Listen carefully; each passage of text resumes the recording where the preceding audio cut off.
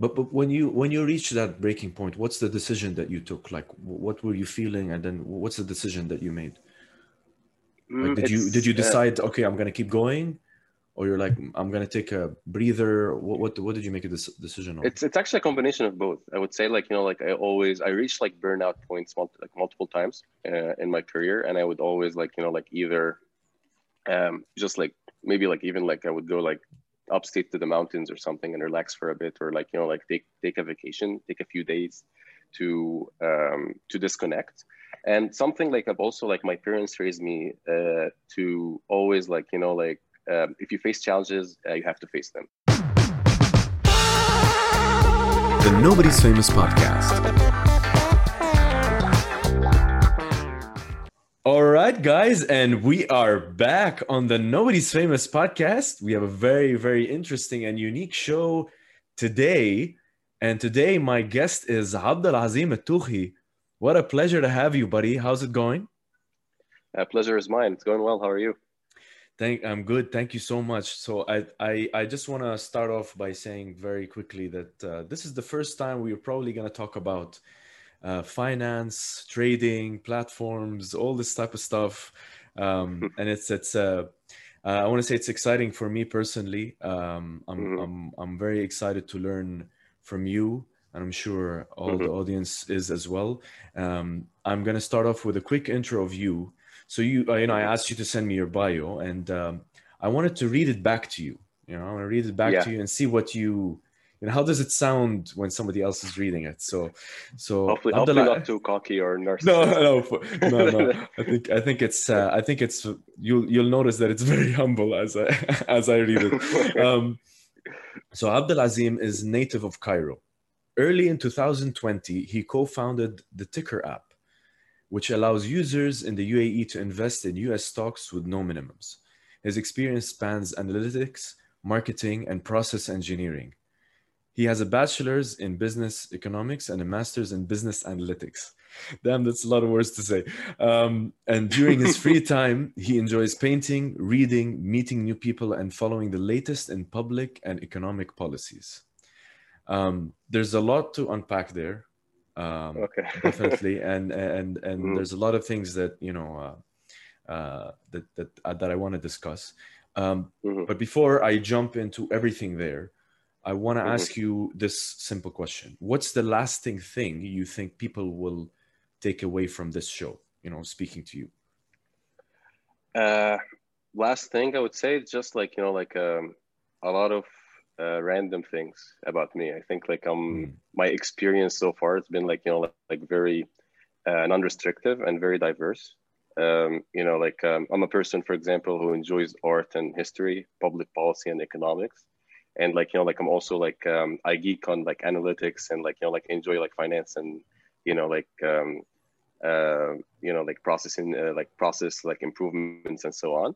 So it's definitely like, like I depends how deep we go into things, but it's just going to be like, like a lot of different angles about me. okay, awesome. It sounds like Hmm. that's gonna be a very wide spectrum, Hmm. which obviously is great because I think the finance side, the trading side, is very heavy also on the mind. So and the Hmm. technical side, but I do want to touch on that. And before Okay. I get into all of the financial side, Hmm. Abdulazim, I really want to start off a bit about you, like in your own words, just talking about how you've got to where you are right now, and then we'll Hmm. we'll take it from there. Okay. So as I said, I'm a Cairo native. Um, uh, like my family's from Cairo. I lived there. Then in 2013, I moved to the US for college. I studied initially business economics for my undergrad. Then I did my master's in business analytics. Personally speaking, like going off that, like if you asked me 10 years ago what you'd like to do, I would probably said architecture or something. But I chose like a completely more like numerical and business route. Um, so I all like like it all started in Cairo. Then I think like like studying in the US was a big shock. Was like like it was a big step. Like it was like a big like it was like stepping outside my comfort zone. Initially, being away from my family, being away from anyone I know. Like initially, I remember I was on campus. I barely had any friends, didn't know anyone. Then you start meeting people, and you start meeting people from like every side of the world. Then it broadens your spectrum. Then that was like, I think, like a big shock in my life. That was like in 2013, 2014. Then the second shock when I started working in New York in 2017. It was a big like step up. New York was a brutal place. It's like everyone is very competitive. Everyone is the best in their field. So if like, like say in Cairo, I was like, relatively good in school. In New York, everyone was good. So sometimes it gets scary, it gets overwhelming. Then also was like the transition. Right now I'm like, yeah, I'm still in the US. I'm outside the school environment, I'm outside the university environment, but I have to prove myself in the work environment. Like that, my life all of a sudden wasn't outlined for me. And like personally speaking, my relationship with New York was like a very love-hate relationship. Like it's similar to Cairo in a way. But like, yeah, like some days I actually like completely loved it. I'm like, oh, New York is the best city ever. And other days I was like, I hated it. And I was like, I can't wait till the day I leave. But it was like, like looking back at it, it's like, it was like very, very rewarding. I met a lot of great people. I grew professionally, personally. And I wouldn't be like where I am today if it wasn't actually for my professional experience in New York and all the challenges I had to go through. I think like the your journey definitely it resonates with a lot of people. I mean, in the way that people experience that new, like the inflection point in their lives. I mean, I had the same. I mean, when I was in Spain, like when I went to Beirut and I studied, it's not the same type of feeling because I mean, I'm Lebanese, so going to study in my country is very, you do meet people from different spectrums for sure, but I think to touch on the point that you said about meeting very different types of people, that already really kind of struck me even more when I studied in Spain. And I think that's where you start to learn. I mean, I was in class with people who've bought and sold companies already. And for me, that was something that, I could not imagine someone in the same, age or generation as me doing that. I was still not in that kind of mindset that at such a young age you could do that. I mean, I was not brought up in a very, like, I was not brought up in an accelerator, as they say. I mean, for me, things, I was taking them as they go, and it was very different for me, the experience that I had. So I think like your journey really, you kind of had that accelerator type feeling, especially when you got to New York. You were thrown into this, this is a reality check kind of thing. And a bit about, because you mentioned both of those cities, that's where I wanted to touch on the photos that you sent me, which I really love that you did. I've asked people to send me, sometimes I ask them to send me things. It's either a photo of them or maybe something that they like.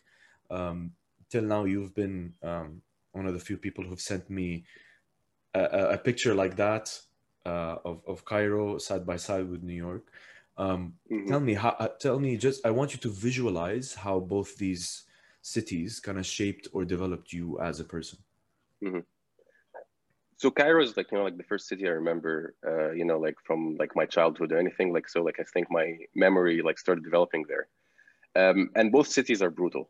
Let's say it that way. Both are hectic. Both are like, like more than like 15 million people live in both cities.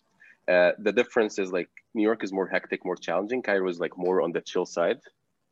Like from like from a lifestyle and culture. This is what I mean. It's actually it's a very, yeah, because I saw your face. I was like, no, it's a very hectic city. Like you get stuck in traffic. It's like cars honking all day. It's like, it's a lot of people, like I have a lot of friends, like from example, like Lebanon or Jordan, or like even the US, be like, man, Cairo is like a different animal.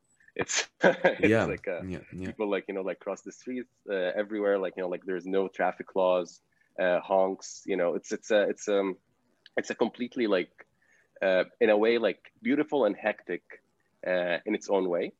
In Cairo, I really appreciated the architecture. Unfortunately, it's a lot of buildings have been like, like destroyed in the last 10 years. But going around until now, I think if you go around in in downtown Cairo, you can see a lot of beautiful buildings and beautiful architectural styles, from like classical European to Islamic to Art Deco, and it was like very, very like mind blowing. And Cairo, in my opinion, is like one of the richest cities in terms of architecture. Yeah. Then New York is like similar in its own way. It's like noisy, it's crowded, it's more compressed, I would say. And the love-hate relationship in both cities, it's like, I remember like, when I was like in the school bus, like, 10 years ago, I would be like, man, I can't wait to leave this place. Mm-hmm. And it's like sometimes, like even when I went to the US, I could finally actually see how many hours of my day were wasted in a commute. And this is something I really like could notice in the first like few months. New York is it's a very rewarding place. You meet people from everywhere. I have like friends now like from New York and even like from Miami beforehand. I have like friends in Venezuela. I have friends in Colombia and like Saudi, everywhere. So that was like definitely like a very good experience, meeting everyone from like every corner of the globe. Then professionally, it was just, New York is even like a different animal when compared to the US. It's more competitive. So being my Cairo, my Egyptian self, it was like something I'm not used to. But both cities, they might seem different, but they're actually very similar in my experience. Yeah, I think it's very interesting to say that, especially obviously living there versus either traveling there or not really experiencing what it is. For me, like I can't relate to Cairo because I've personally haven't been. I've been to New York, but it's only ever been either like a quick exchange program, or I've traveled like for vacation, which I mean I absolutely love exploring the city. I'm very much an urban person, but I think that doesn't come close to actually understanding how people live there, and especially not the work environment. And I think that's I think that can break a few people. It can break a few people in terms Definitely. of the It broke me personally. Yeah, for a bit. Yeah, it was like a breaking point. I reached I like the breaking understand. point multiple times, but you have to come back and like stand on your legs. It's like how you handle the situation, and it's like I think I've grown that way, from like consistent like challenges, and like consistent like breaking points. But when you reach that breaking point, what's the decision that you took? Like, what were you feeling, and then what's the decision that you made? Like, did It's you decide, okay, I'm gonna keep going, or you're like, I'm gonna take a breather? What did you make a decision on? it's actually a combination of both. I would say like I reached like burnout points multiple times in my career, and I would always like either just like maybe like even like I would go like upstate to the mountains or something and relax for a bit, or like like take a vacation, take a few days to disconnect. And something like I've also like my parents raised me to always like if you face challenges, you have to face them. So Oh, this is something, yeah, I personally, and this is like something that has grown in me like over the years, is like if I'm like faced with an obstacle, it's better to face it and get over it. And so far that's what I've been doing. If whenever I faced any obstacle in life, I was like, okay, maybe I want to quit, maybe I want to give up, but first I need to get over this. This is how I personally look at things. I think it's very interesting because maybe advice parents might give, it might be, I wouldn't say misinterpreted, but be interpreted in your let's say, you might think that it means something, but it's like you could be, there's a challenge, and I Mm-hmm. wouldn't say like, or there's an obstacle, you don't need to face that challenge now, or it's not worthy of your time. But I think Mm-hmm. what you said about how your parents said that you should if there's a challenge you should face it, I think this is such a great kind of it's great, and it's also difficult to do. I don't want to say Very it's difficult, definitely yeah. a positive thing only. Mm-hmm. It's definitely has a lot of tough negative side to it, is that you you Mm-hmm. have to You pressure yourself. suck it up. Yeah, you suck it up and you pressure Yes. yourself, Mm-hmm. and and I think this is also, I think it's coupled now, this is where I want to get into the finance part of it, because I Mm-hmm. think this is coupled with your analytical brain, and this is what Mm-hmm. I want to kind of ask you about. So because to be in finance Mm-hmm. is to understand there is this type of challenge with numbers. Numbers don't lie. You make a trading mistake, you make a miscalculation, you know, that could cost you your job. You know, there's Of course. some are other industries. I'm not talking about construction, and I'm not talking about like Mm-hmm. health industry. I'm talking about some other industries. If you make a mistake here and there, maybe it's Mm-hmm. not as, you know, as devastating. But I think with trading, Mm-hmm. finance, there's a certain level of challenge that you must meet, and you must be very diligent. So getting into that, I want to understand what goes through your mind. So before I get into you know, your businesses, what goes through your mind when you're looking at data, like when you're analyzing data? Does it overwhelm you at first, or do you know, like, you go and you're like, this is normal, I know what to do now? It's a great question. Personally, I would say I would try to. I like to deeply analyze data, whether it's financial, whether it's like like just normal like economic data, for example. In for finance, for example, if I'm like trading, I would look into maybe like depends like like on my goals. If my goal is like short term, I would look into like volume, for example. So if you look at the trading Mm, volume of a specific day, you could see uh, where the stock is headed. And at the same time, you could also like see use like like buying data, or like like even like like candlestick charts to do that. From a long-term perspective, if you look like like at earnings, you look at like like revenue growth, and you check like the earning reports. That's more fundamentals, I analytical, let's guess. say. Yeah, that's more analytical, and like like you see like like where the market is headed, and news about like like the specific equity or stock, and you make like like your decision based on that. But yeah, on other stuff, I would say if you do like something every day, whether it's like like um, um, marketing analytics or financial data modeling, or like like even like economic like modeling. I've done that in undergrad. It's overwhelming at the beginning, and it's very challenging, and like sometimes you're um, like how can I do that? Because I remember like when I first started like like with data analytics, and like like dealing with large data sets, uh, I would say like when that's like back in school, I would like sit down and do an homework and be like, man, I can't figure this out. Mhm. I feel overwhelmed. I feel challenged. Is this the right even like measure for me? Am I up to this? But after a while, and like like you feel like like you learn, and there is I think it's a graph. Like sometimes you're like under the graph, then at a certain point you meet it, and then you exceed it. That's like my experience so far with analytics and with like things in general. Um, so yeah, like I think it's overwhelming at the beginning. Then with time you get used to it, and like like you eventually figure it out. I think that's very it's very interesting the way that you say it. I mean, I want to say, like, personally, I do trade, for example, a bit of crypto here and there. I do understand Mm-hmm, the words. I do understand all the technicals. But I think what's mm-hmm, interesting that you mentioned there is I just sparked into me now, thinking about it, is mm-hmm, that in school you get thrown a lot of huge, or university you get thrown a lot of huge projects, big research, mm-hmm, all that type of stuff.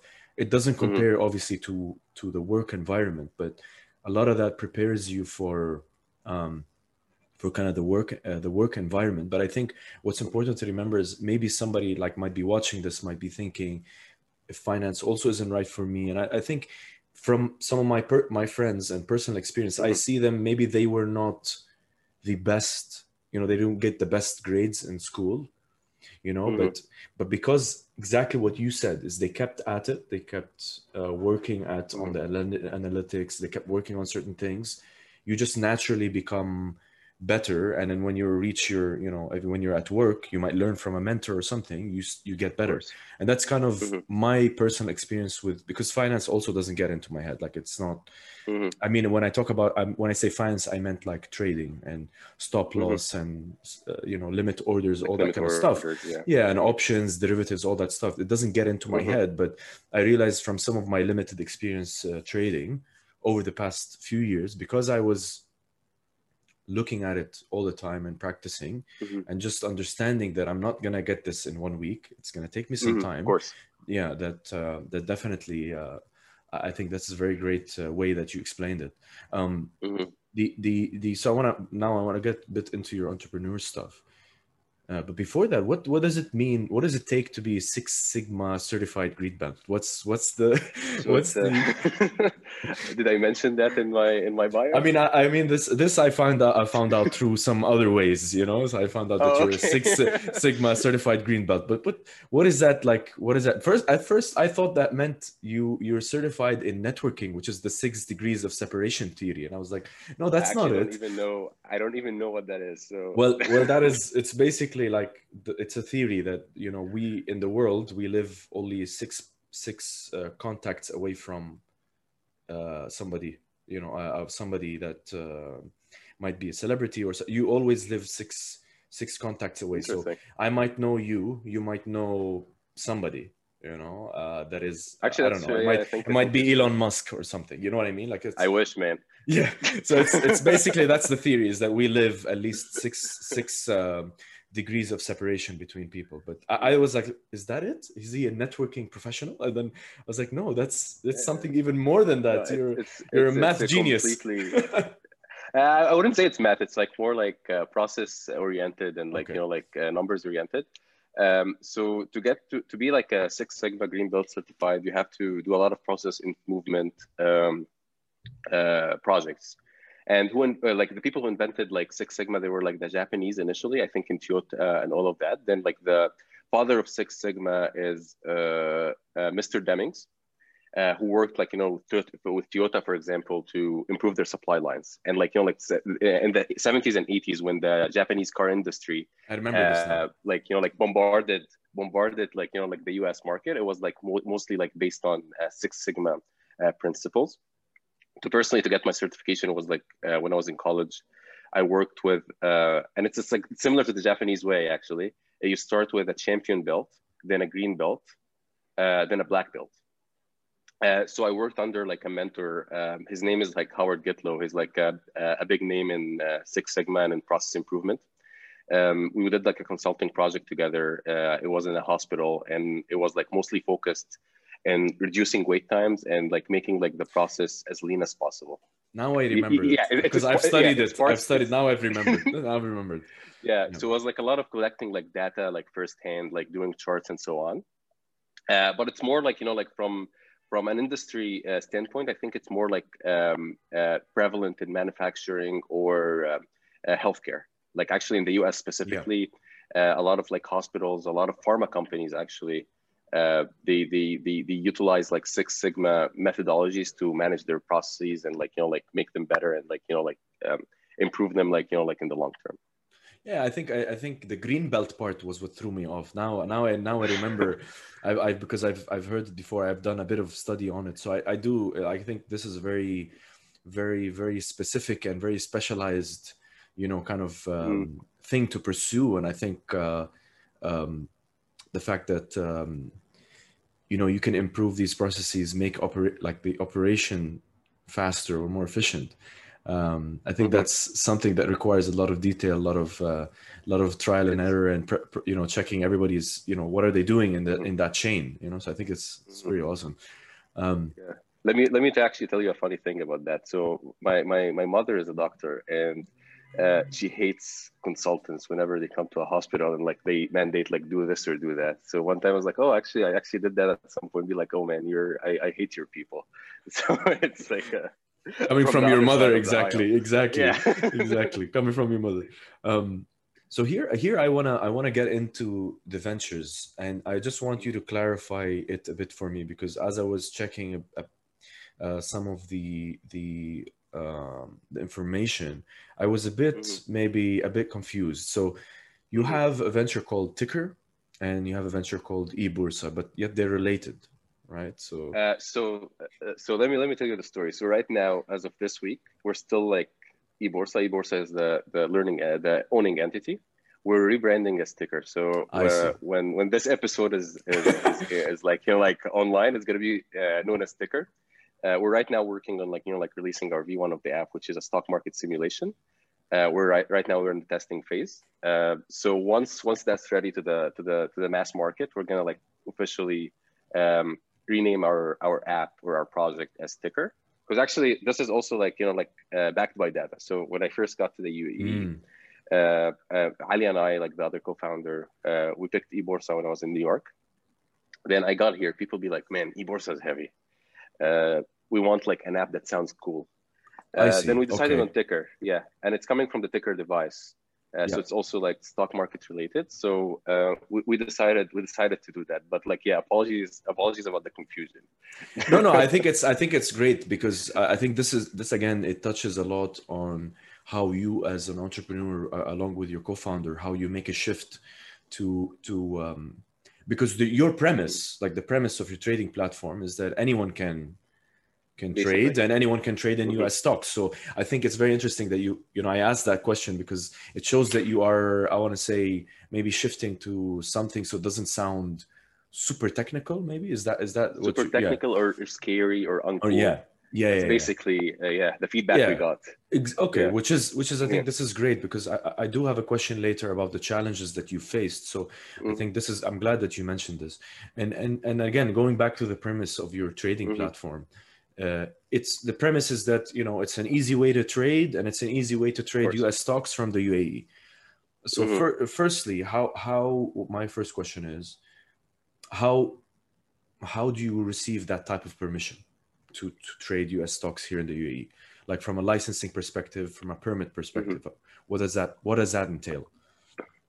So you need a license. You need a license to deal with retail clients. Right now, we're in the licensing process with the DFSA, which is the regulatory arm of the DIFC, the Dubai International Financial Center, and we're still in the process. It's definitely like a lengthy process. It's very, very bureaucratic. You have to submit a lot of paperwork. You have to explain a lot of things in in a business plan, and like how you plan to acquire users, how you plan to hold their money. So it's a lot of pain points, honestly, and I didn't expect it to be this complicated when I started. Then from the US side, you have to do like a lot of like anti-money laundering,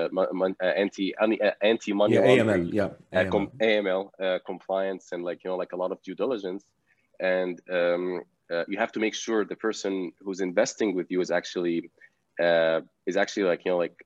licensed or compliant with US regulation in terms of investing. So you're doing so you're doing KYC on both sides. Like we do KYC on both sides. So that's the interesting part. It's like a complex situation a little bit. Yeah, I just think like for me, why I'm asking you this question, because I thought that that premise, I mean, what makes Ticker so different than, so that's my other question. What's the unique selling point? What's your unique selling point? Is it because it's easy trading? Is it because it's access to US stocks? Because, for example, you could go to any bank, for example, here in the UAE, and they can give you that exposure. I'm not talking about mutual funds. I'm talking about there is a trading desk, and they can give you the stocks, and you can choose and so on. So what's, is it just because, and I don't maybe have the names of apps off the top of my head, but I'm sure that there are apps that will exist here. So in a way, exactly. So you know better than me. I'm sure you've done your competitor analysis, your research. So I think maybe I rephrase my question completely. Why do you want to jump into a red ocean, as they say? Why are you jumping into that? It's definitely like there's a lot of redlining, and there is a lot of challenges. But let me run you briefly why we're entering that space. So there's a lot of players in the market. They mostly like operate from overseas. None of them is compliant in the UAE. For example, eToro, for example, they're based out of Cyprus, trading 212. I believe they're in Bulgaria, and others. Then locally in a bank, there's a lot of friction to invest as a young investor, or like as a someone who maybe like wants to test out how to invest, you only have like $5,000 or even like less.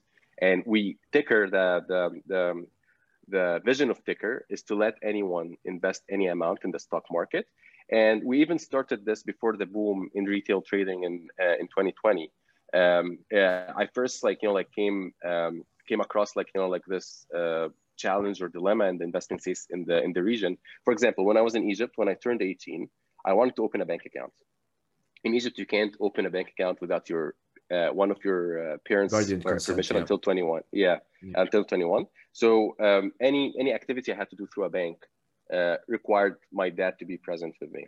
When I went to the US, when I was opening a bank account, the banker asked me, "Do you want to open an investing account?"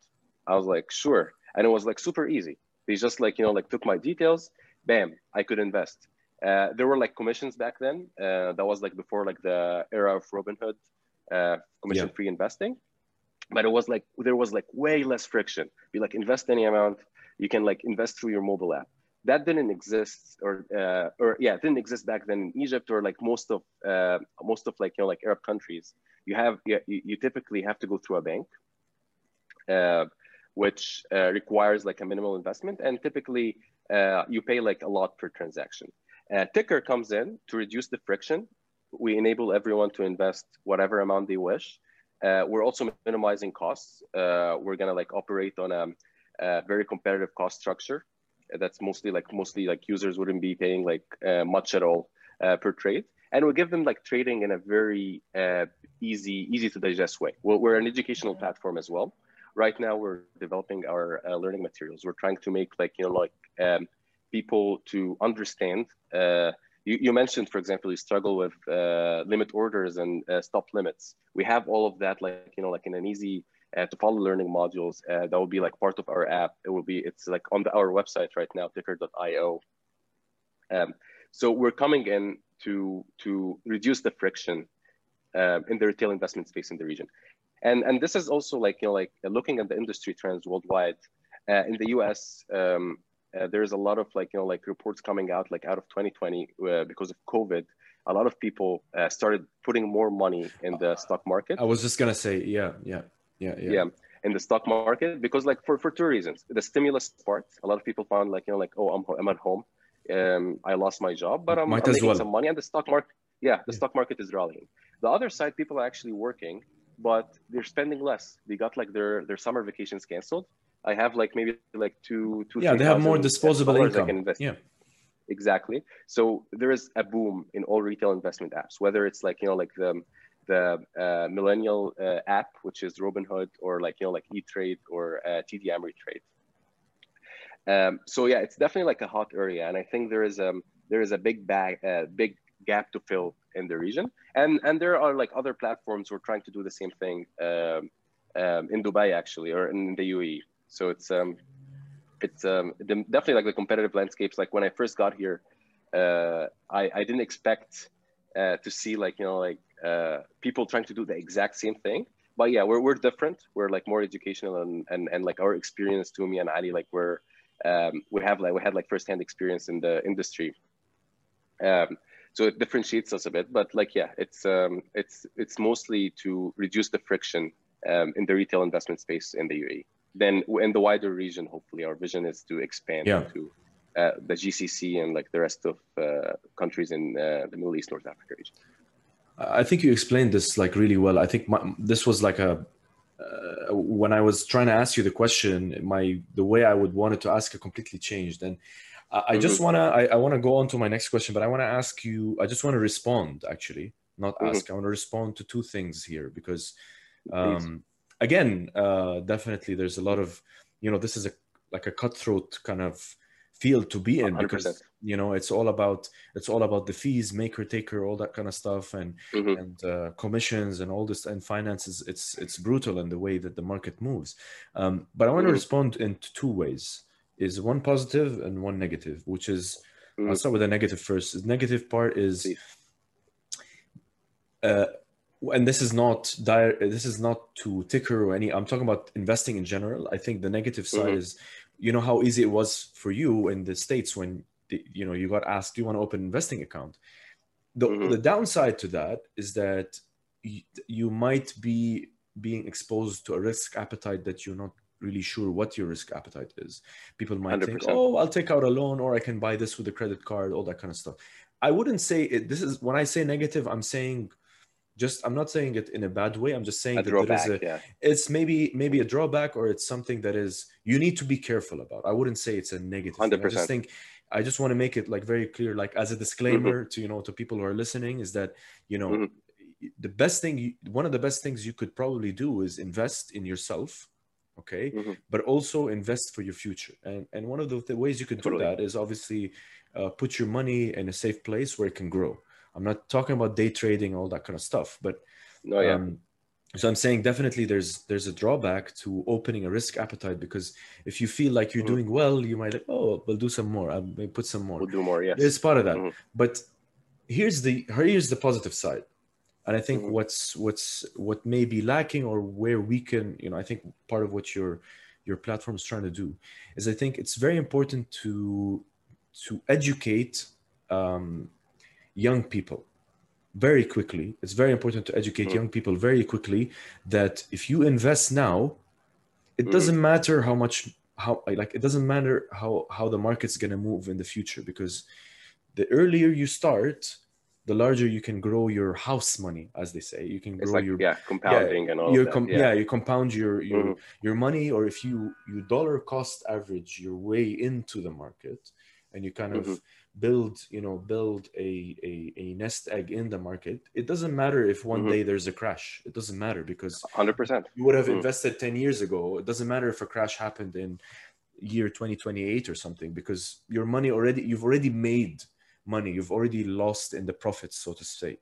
So I think I think it's very important that you guys are focusing on educating people, reducing the friction, but also educating young people so they don't fall into this trap of, they trade a bit and then they lost money and now they have to take out a loan, and it becomes this whole spiral of debt and stuff like that. I think we're very lucky here that we don't have these major scenarios, but I think it's very important for people here to kind of learn that process. Sure. So this is just me responding to what you said. I think, and full disclaimer, we don't encourage anyone to take loans, and we're gonna only accept payments out of a bank account.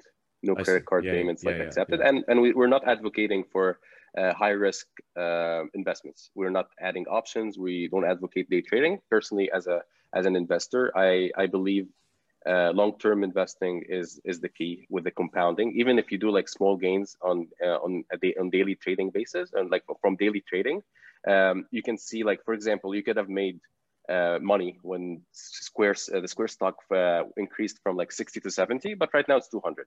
So don't look in the short term, look at the longer term. And actually answering your question about or your point, addressing your point about risk appetite, we're actually gonna offer a risk questionnaire that helps our clients to know themselves and align their risk profile with their investment goals. So we're fully getting into this business to help people grow their money. We're not other some platforms, for example, they open accounts for users in the region. They give them access to leverage, to a lot of high risky, to a lot of risky investments, and people end up losing their money. This is not the case with us. You'll be able to invest in stocks.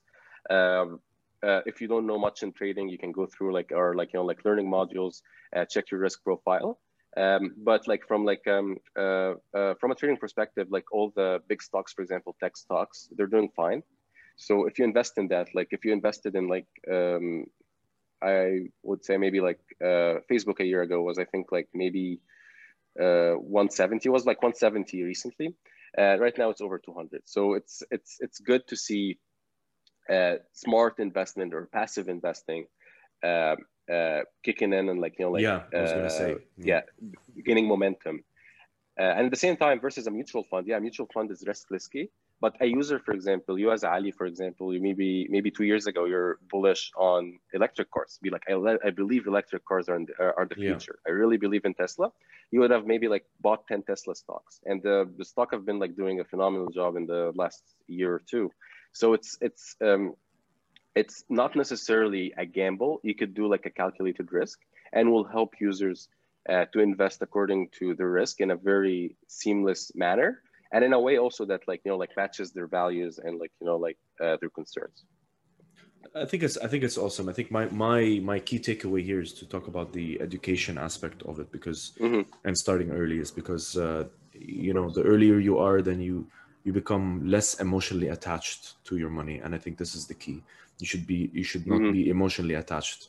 And I mean, I learned it the hard way. A lot of people learn it the hard way. So I think the farther away the farther away you are now from the point you invest, the less emotionally you Mm-hmm. attached you are to your money.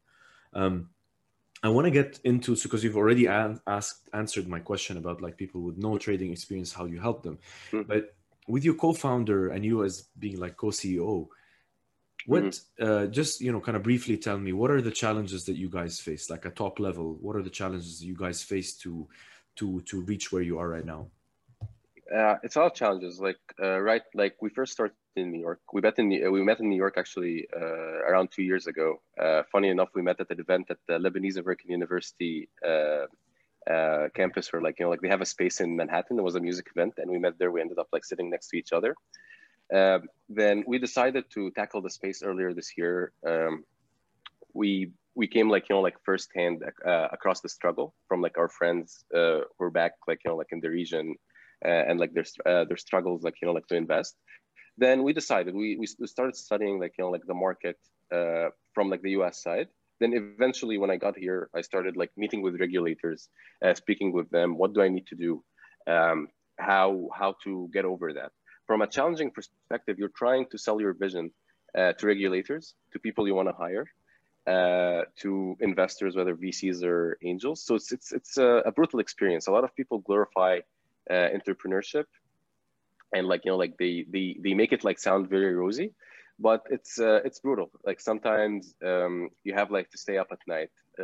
Sometimes I have to take like a call early in the morning with someone in Dubai, then like a call at night with someone in California, whether it's an investor, like even like someone we could partner with from a tech standpoint.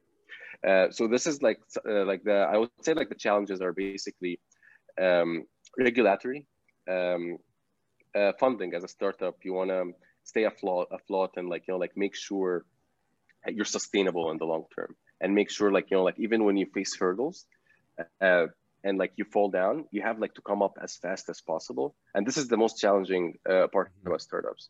And then you have to be very passionate about like the problem you're trying to solve, that you could dedicate a lot of hours to that like problem. And this is something. Yeah. For example, I've known a lot of people who in startups or entrepreneurship, before I even like when I was like discussing this initially, like the idea with them, when back in the idea stage, be like, listen, just make sure you're very passionate about it, because at some point you're gonna be like super burnt out, and what's gonna like get you over that is your passion about like what you're building.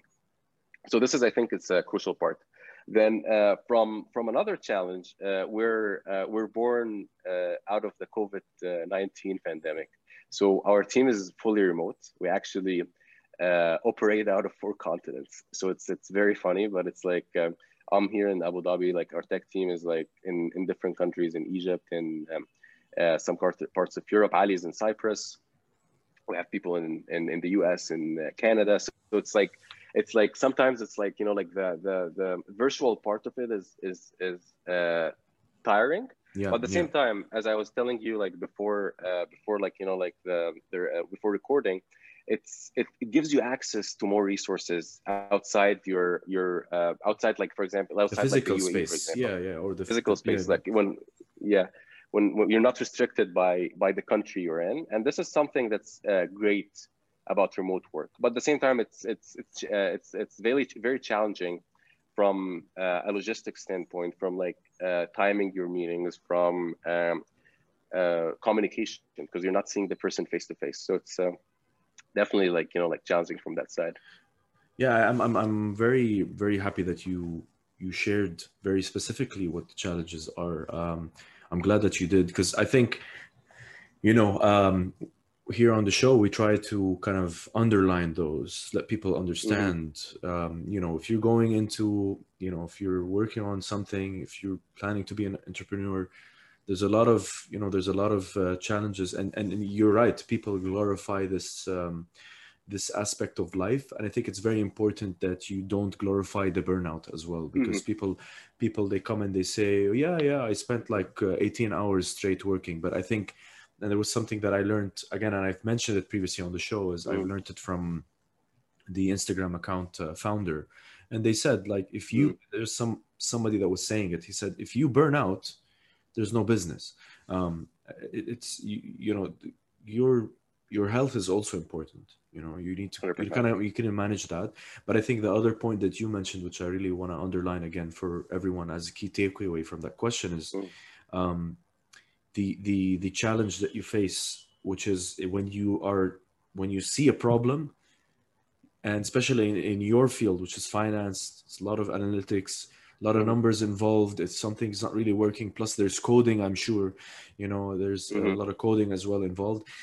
I think if you find it challenging and you cannot seem to find a problem, or you're not really super invested in your business, you don't have the passion to fix it, it can be very tough. It can be very tough, it'd and be it very will tough. lead you to fail and just not continue. And Hmm. that's And happened to me with some ideas that I may have had, and even with the podcast, very different stages where I was like, right. I'm not gonna do the show now, or I can't do this Hmm. now. I'm not gonna think about it. And I think it's very much managing your expectations, but also managing Hmm. the problem in itself. Especially, you need to have that passion, like you said. I Hmm. agree with that. Hmm. And speaking of failure, I think you should be also like like very accepting of like not succeeding. I hate to say it failure because you learn a Yeah, lot along the way. And yeah. something actually, my co-founder Ali reminds me all the time. Uh, Bill Gates was turned down by Warren Buffett when he was like fundraising for Microsoft, and he had like to knock like I think uh, he had to knock thousands of like not thousands, like he reached like 1,000 investors, and only like 3 or 4 invested in him, and he made them super rich. But he always reminds me of that. It's like don't be too demotivated. That happened to like like a Yeah, guy that was like the richest man on earth for quite some time. So it's and like to the audience in general, I'd say if you have an idea, study it, execute, but like like do your make sure it's like a smart like like venture, or like like you're doing it the smart way, and like look at failures as learning experience. This is what I would personally say. yeah. I mean, I'm glad you said that. I mean, people who have been watching the show for a while now know that failure is part of the show.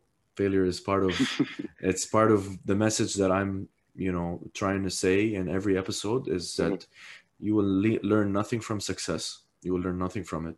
Actually, true. uh, Very you true. will learn, yeah, you will learn nothing from success, and failure Hmm. is the part is just a stepping stone to success. And I'm really Hmm. glad that you mentioned that story about Bill Gates, because again, um, it's not just him. There's a lot of other big names in the world who Hmm. have faced these challenges. And I'm not saying that you might have the same mind as Bill Gates, but failure in one business venture means that you're probably going to succeed in something else. So just 100%. continue on the path that you've decided to take, and just understand that without the failure in your life, it's just another stepping stone. So I'm glad you mentioned that again, on the same level, wavelength. Hmm. um Absolutely. so Abdulazim, we kind of reached, I want to say, the closing part. And here Hmm. I want to just do some key takeaways on who you are as a person. What are your So if you were not doing this, what do you do in your free time? What is I know you mentioned a couple of things, about um, painting, which is Hmm.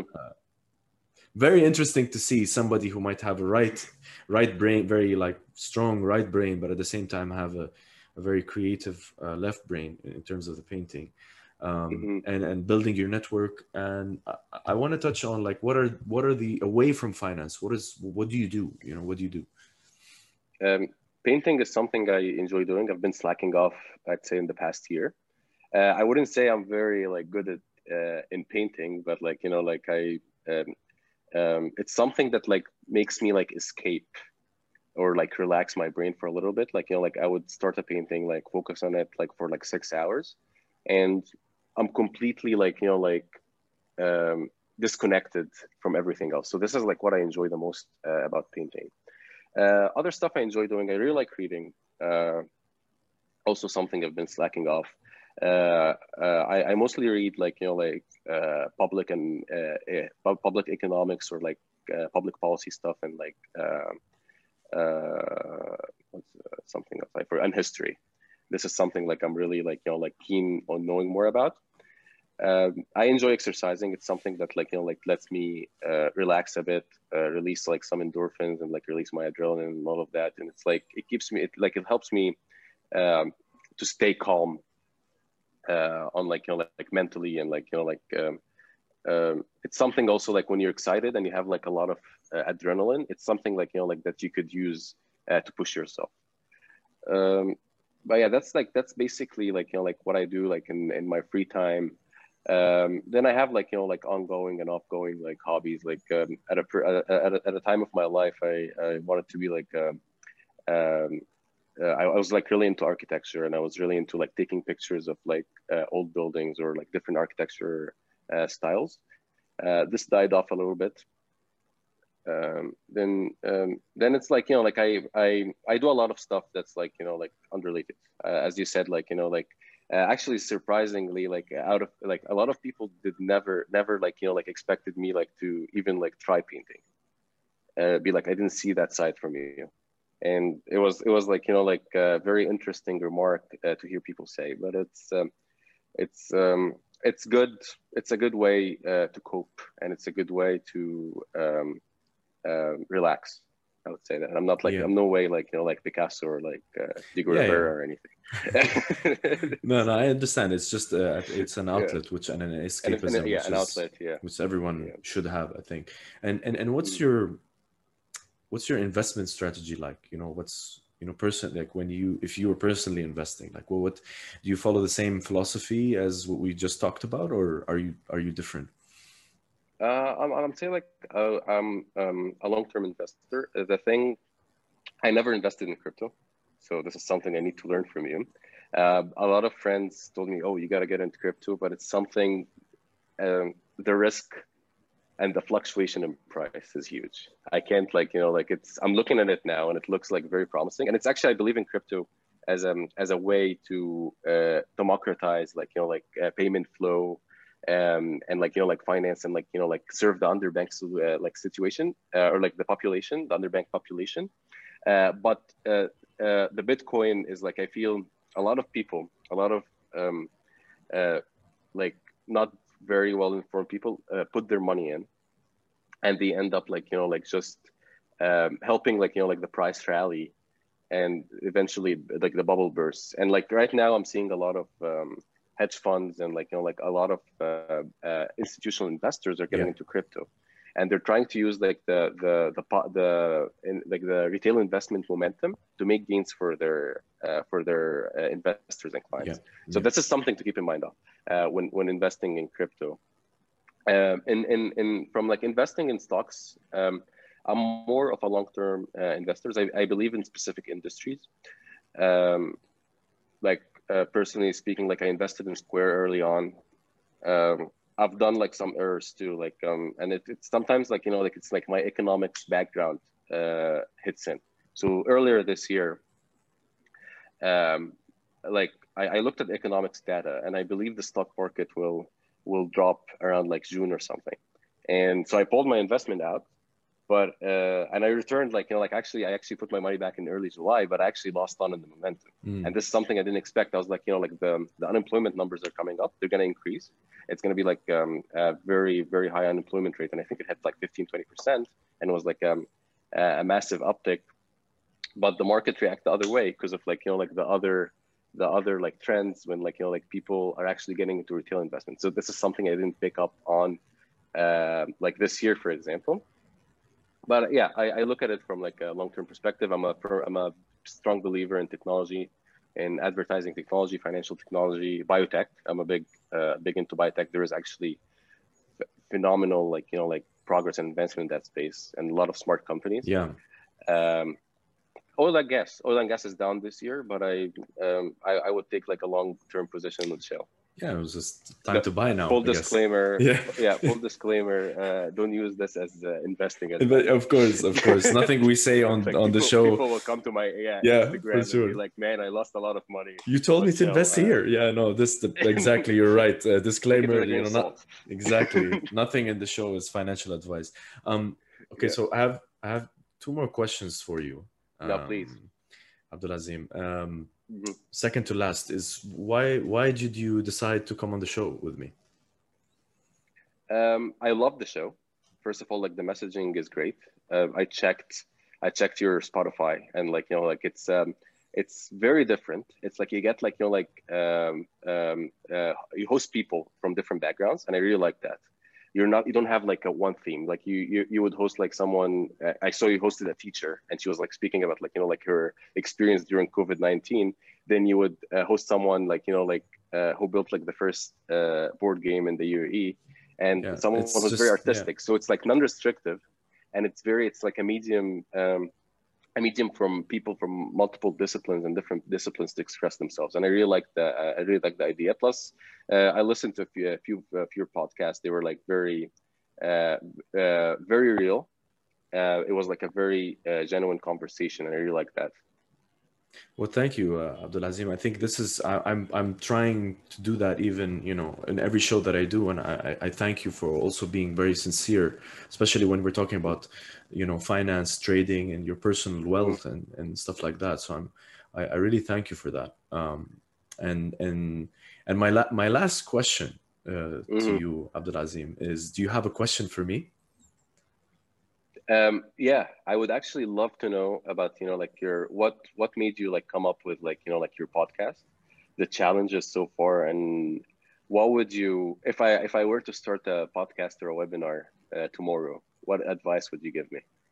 Awesome. That's I think It's that's it's also an entrepreneurship venture. Like it's not an easy thing to do. of Like I know course. people like who are like doing like, culture webinars and stuff. It's like hard to organize with people and like get people like like to dial in and all of that. So it's like I would love to know more about your experience and like Uh, your challenges and so on. Yeah, I would love to share that. I mean, I think from a webinar perspective, or when you're Mm-hmm, trying to, regardless of whether it's a webinar or a live event, sorry, like a virtual event, mm-hmm, any type of um, gathering of people, you need to have an events mind.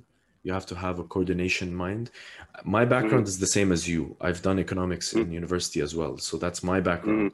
But my career is different. I work in events, but when it comes mm-hmm, to organizing, um, getting people together in a webinar, you need to really have.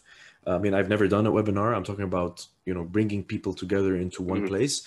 It's very much you have to coordinate with people who are very good in their specific fields to make mm-hmm, something be set up. You don't have to be the smartest person in the room, but you should mm-hmm. know who people's strengths are. That's a project manager's job, and then make sure that you can Right.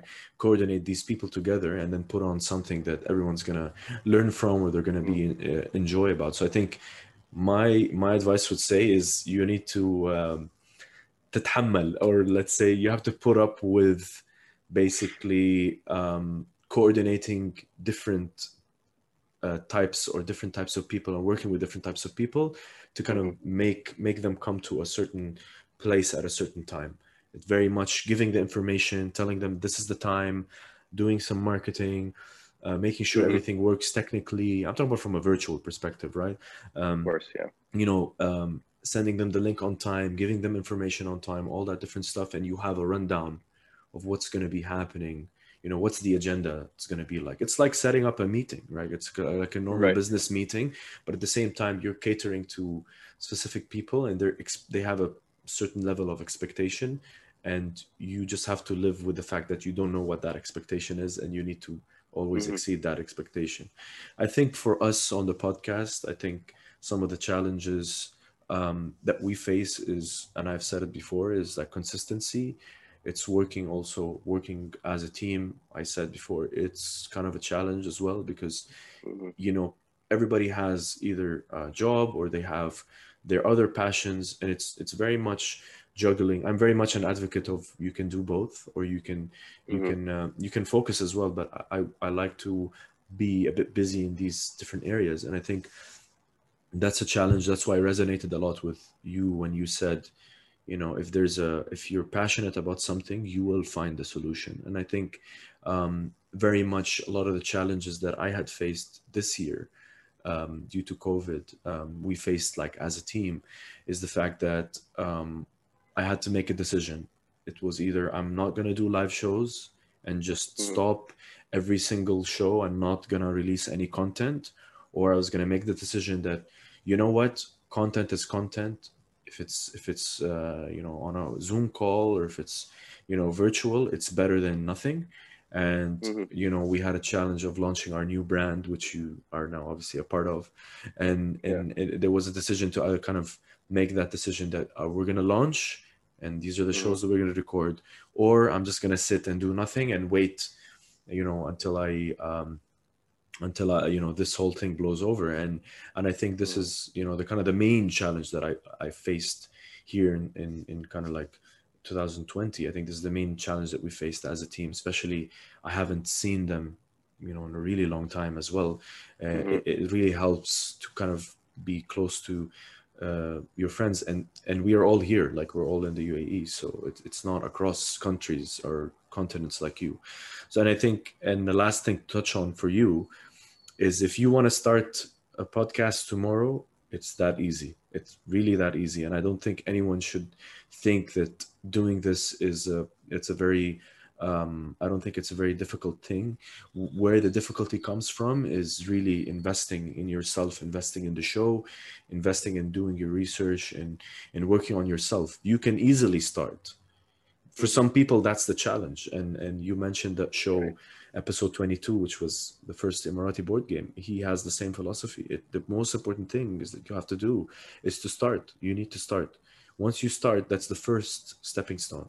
And if there's something you want to talk about, you want to be very specific on your show, your podcast, it's as easy as that. You can just get, a mic, you can just talk and record it. And then, you just post it on any hosting platform, and it's out there. And I think, again, I really want to stress this fact. The first work you put out is never going to be your best. It's just, there's that another saying, and I also know this from Founder, is I think one of their magazines that they had, is that if I think your product is perfect, you've launched too late. It's 100% actually. Yeah, if it's something is perfect, you've launched too late.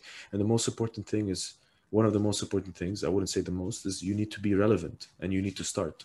So you need to just begin. So I would say to you, there's really nothing standing in your way of starting a platform for you to share your information or knowledge with other people.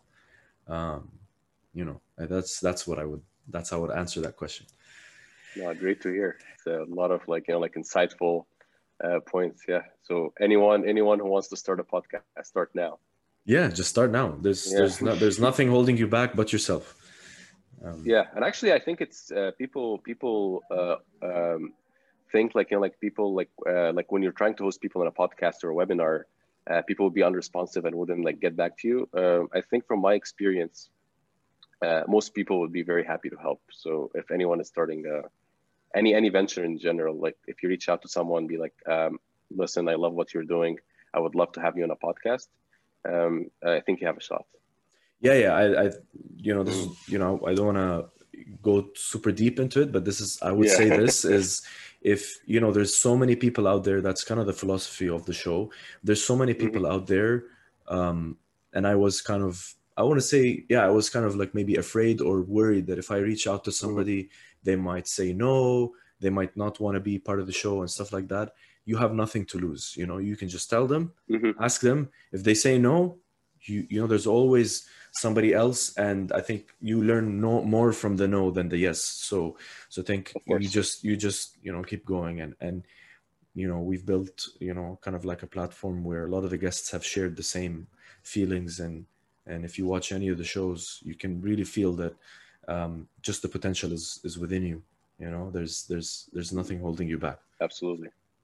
And with that, Abdulazim, I just want to say, it's been an absolute pleasure to have you on the show, talking Pleasure personally of about mine. Of mine. personal, yeah, Mm, personal stuff about you, talking about finance, talking about your venture and the challenges you face. It's been an absolute mhm. pleasure. Do you have any last words? No, thank you so much, Ali, for having me on the show. It was like, pleasure is mine. And best of luck, with the show. Like, I love the messaging, and it's great seeing you, passing the 1,000 follower mark on Instagram. So hopefully you'll reach like a million very soon. Thank you so much, Abdulazim. I Mm. really appreciate it. Thank you so much for that, really. Of And course. I want to again thank you so much for being on the show. And it was an absolute pleasure. I want to sign us off. This has been the Nobody's Famous podcast with the one and the only Abdulazim Al-Touhi. I wish you the best of luck in your venture, and I hope by the time this, in a few months' time, we will see. We're gonna be on your trading platform. We're gonna be supporting you all the way. So thank you so much. This has been the Nobody's Famous podcast. You could find us on Anghami, Stitcher, SoundCloud, Spotify, all those good platforms, and you can watch us on YouTube. And we'll be with you all the way.